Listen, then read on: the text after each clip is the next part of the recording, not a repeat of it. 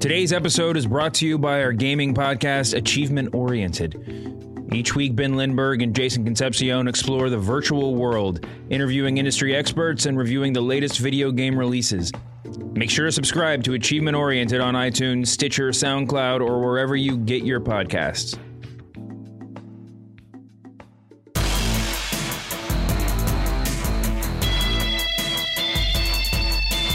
Welcome once again to the Masked Man Show, WrestleMania Self-Delusion Spectacular.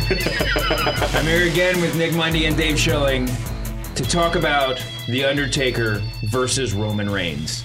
Listen, guys, this was not the Undertaker match that we were promised on the dirt sheets, but it is the Undertaker match that we deserve. Okay, don't talk shit about humanity that much. Okay? All right. Listen, Roman Reigns deserves better than he's getting, right? I mean, we're mad at Roman because of the way he's been booked, but since basically like the 6-month part of the point of the never-ending Roman Reigns push, he's been a really good in-ring worker. All things considered. This is not Roman's fault. No, that Braun match was pretty good. I mean, the only thing that we can get mad at, and this isn't his fault, was the Royal Rumble entrance. But he's been getting better. Yeah, he's had some good matches over the past year. I don't think he's ever been a bad worker for what his body type is and what his character is.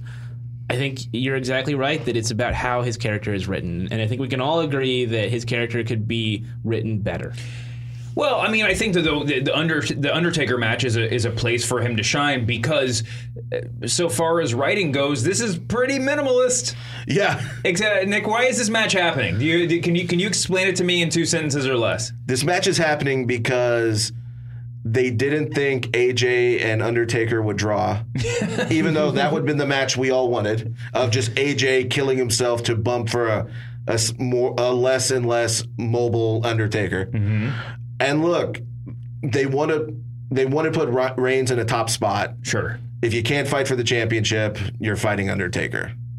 Yeah. And that's the only reason this match is happening. Because I thought Undertaker was supposed to be digging holes and killing souls. He was a SmackDown guy for a minute. Yeah. He pledged his loyalty to SmackDown, and that disappeared as soon as Roman Reigns threw him over the top rope in the Royal Rumble. And then he just, in the past several weeks, I mean, when did he show up again? Was it a month ago? Was it even that long? 2 weeks ago? Oh, he showed up, it must have been the night after Fastlane. And then he came to the ring and pointed at the WrestleMania sign and did a choke slam or something. And there's your match. And they're fighting, and we're going to see whose yard WWE is now. I don't know. I mean, I think this has a potential. This is not unlike Goldberg and Lesnar in the sense that there's a lot of ways to nitpick and just sort of smarkily complain about it. But this could be a really fun match, right? It reminds me in a way. It's like the dark mirror of Rock versus Hogan at WrestleMania 18. Ooh, go on. Because Hogan and Rock, it was this dream match. Everyone's always been fantasy booking the idea of, well, who would win, Rock or Hogan? Or who would win, Hogan or Austin? Putting Hogan into the Attitude Era was something people were obsessed with for a long time. And it finally happened. And it was super hot because it's this battle of the generations. And it transcends WrestleMania, that specific WrestleMania, and was more about the history of professional wrestling. And that's what this match is. But instead of people saying, oh, I wonder who would win this match and constantly obsessing over it, it's a dream match that was no one's dream except Vince McMahon's. And so we are being put into Vince's head where he's like, this is the biggest match of all time. And in reality, it's not there for where he wants it to be. And we're going to see a match that's going to have a lot of heat, a lot of fan interest, but it's going to be the wrong kind of fan interest that they're looking for. It's just, I mean, it's not unlike Goldberg versus Lesnar, and I just said that, but also in one, you got to wonder how much they're going to choreograph this match, right? Because the Undertaker's obviously at a point where, you can't just call it in the ring with him. He can't do everything like he used to. He can't do a lot of things based. And Roman Reigns probably isn't the guy to be. Roman Reigns isn't AJ Styles for whatever good I want to say about him, and I did earlier. I think for good or ill, I think this match will determine how good of a worker Roman Reigns actually is. Yeah. Because he has to be Ric Flair in this match. It's true. I mean, he like I said, he's had a lot of good matches, but like there are a lot of. I mean, look, like he's never running the match. He's never calling the spots. He's going to be doing it. Whoa. I mean, I don't know if he's going to be wrestling heel, but like he's going to be running this match because. Like the dead man can't right now. True. Yeah, I mean, and I think until further notice, we're always going to be more interested in the meta booking of Roman Reigns more than anything that actually happens bell to bell with him, right? Right. The only thing, I mean, we've gotten to the point where you can't really turn Roman Reigns more heel than he already is, but I mean. This would be a very interesting opportunity to see him just like destroy Undertaker with a chair and just leave without taking a pin or something, without pinning him. You could SummerSlam him, like the Brock Lesnar Cena thing. Like, and if he's just like, stop it, he's already dead. He's already dead. Okay, wait, let's hold the fantasy booking for 1 minute. We're going to get Bruce Pritchard on here to talk about his take on this match. But before we get to that, let's take a quick break. All this month, we're asking you to tell a friend about a podcast they'll love. Right now, stop what you're doing, think of a friend, your mom, anyone you care about. What podcast would they really love? Got it? Now do it. Tell them about it in real life or on social media, and if they don't know about podcasts, show them how. Tell us what you'd recommend with the hashtag Tripod. That's TRYPOD. Thanks for spreading the word. The Undertaker versus Roman Reigns. This is a really interesting match. For a lot of reasons. I mean, the most surface reading is this is sort of a passing of the torch one way or the other. But there's a lot of stuff going on not too deep beneath the surface as far as how the crowd's going to react and how WWE is sort of positioning both guys. What's your take on the match? Do you like the way they've set these two against each other? It depends on what their plans are for Reigns. I think that. For me, I'm of the opinion that if people care, he gets a great reaction every time he walks out, positively or negatively. He gets a great reaction. People care about him. Now, how he's portrayed, whether you want to view him as a heel or a babyface, that's your choice. And that's the beauty of the business right now is that as long as they're paying money and as long as they're coming to see you and they're enthusiastic about your performance, then hey man, great. I really don't care if you boo me or cheer me as long as you react to me. So if they're looking to make Reigns and see that he can hang with the Undertaker, win, lose, or draw, he wins. And for Undertaker, I think he's done everything that there is to do in the business at least 3 times and got T-shirts and leather jackets to prove it. Same thing with him. He can win, lose, or draw, and they will love him more after that match, no matter what he does. What's it like when The Undertaker walks into a building backstage, and did it ever get old for you? No, it just depends on if he's pissed off at you or not. Wait, did he have reason to be pissed off at you on more than one occasion? Well, no, I had one instance where he was not real happy with me, and yeah, it's kind of like this cold, icy cold breeze just takes over the area, and you kind of start shivering a little bit, but it's all good.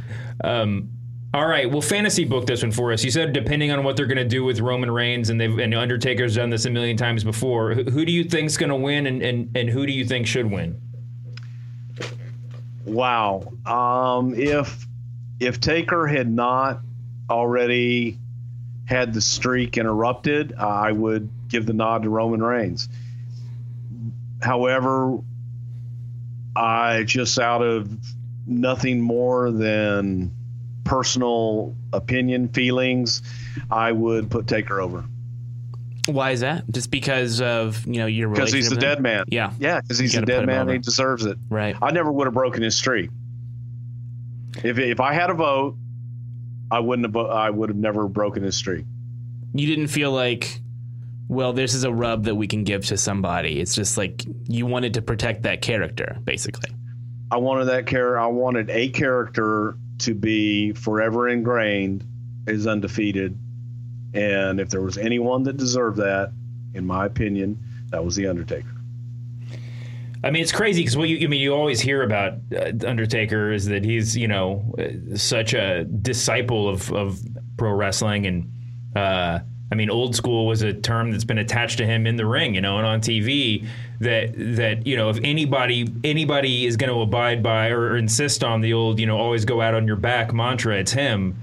But somehow he earned this place where I think a lot of wrestling fans would agree they would have just assumed him gone undefeated for his, WrestleMania run. Yeah, I think the reaction in WrestleMania 30 will attest to that it didn't seem to satisfy people, and not in the sort of like heel heat sort of way, but in the like, this is not right. And that's a question I wanted to ask you, Bruce, is there's a general attitude in professional wrestling fandom that they know better.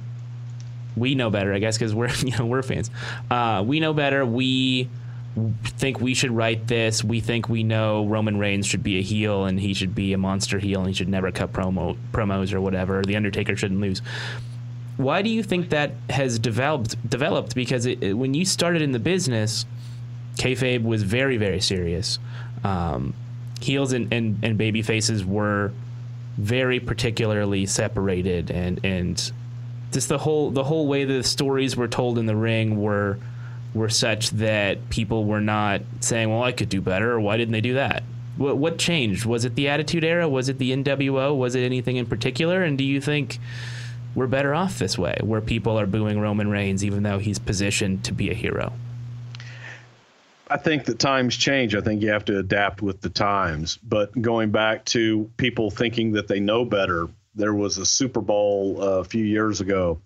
I believe it was Seattle, where they were on the goal line, maybe Seattle and New England. Yeah. And they were on the goal line, and they threw a pass, and I think it got intercepted or whatever. And everybody and their brother was like, I would have never called that play. Had they completed that pass and scored the touchdown, everybody in the world would be talking about, wow, what balls they had to run that play. And he's a genius for doing that. So it's easy to be a Monday morning quarterback. What's difficult is to make that call in the heat of the moment and to stand by your decision. So as writers and producers and promoters and marketers, it's real easy to sit back after something fails and say, God, well, you should have done this or you should have done that. But it's a lot harder to sit in front of it and be able to look in the crystal ball and tell the future and be able to say, okay, this is exactly what's going to happen. If we could do that, then we'd all be billionaires, and I wouldn't be talking to you right now. But no, that's fair. If I was a billionaire, I wouldn't be talking to you either. Exactly. See, I'd be on my boat. We would, damn right, and I'd be on the beach because I just am sick of boats. But that's where it comes in, and I think if anything, as I've said over the years, one of my biggest frustrations was not so much, things failing, but things never having the ability to reach that point of failure. A lot of times we would pull the plug on things long before we were going to see whether it was going to succeed or fail. And if I had anything, that was my pet peeve of, this is the shits. Well, okay, it might be the shits right now, but if we let it play out for another 3-6 weeks with all the other stuff that we have planned, and it still sucks, then let's pull the plug. But until we get there, we don't know. I think that's the shittiest, most unique, bizarre part of professional wrestling, is that it's a story told week to week or month to month, live in front of an audience, and things go wrong. Things aren't executed properly. I was just watching Halloween Havoc 1990, and the Black Scorpion comes out and disappears a stagehand, and it looked terrible. But no one who does Grey's Anatomy has to deal with that shit. No one who's producing Westworld. I mean, they stopped production on Westworld for a year so they could figure out how to write it. But you guys are doing it twice a week, every week, the entire year. And I think a lot of us who are not in the trenches or who have never been in the trenches and are just running our mouths talking about it forget how difficult it actually is. And also, they don't have the benefit of being able to see merchandise numbers and be able to see the real numbers of what people are buying and what they aren't buying. So what happens a lot of times is that the very vocal few, the loudest segment of the audience is the one that gets heard, that squeaky wheel. Yeah. And they're not always necessarily correct. Well, but they're the loudest. Yeah, but we also can't help as fans, I think, getting emotionally invested in the people that we like. And that's the weirdest part about then doing any sort of analysis of the product is your analysis is always colored by the fact that your favorite wrestler is Sami Zayn or your favorite wrestler is The Rock or John Cena or The Miz or whoever it is. There's that it's difficult. Like if you're a sports writer, which I am, I can't always just be upset the Lakers didn't win the NBA championship every season. So sure. that's the weirdest part about the whole thing. But that's also the right of the fan. Yeah. Because again, they're also the ones that are paying our salary. They're the ones that we have to please. And in wrestling, they're the ones that you have to piss off the right way to please them. And not please them, if that makes any sense at all. Yeah. But I don't mind anybody that is a fan that expresses their opinion, as long as they understand that, okay, that's your opinion, you've got yours, I've got mine, and we can agree to disagree at any point. So I would listen to guys a lot of times go, what the hell do they know? I mean, they don't know anything about it. They don't, but they also know what they like and what they don't like. Right. All right, circling back around to the match that was vaguely at hand, Undertaker Roman Reigns. If you had to look into the mind of Vincent Kennedy McMahon, who do you think is going to win this match? Of Taker and Roman Reigns? Yeah. Roman Reigns.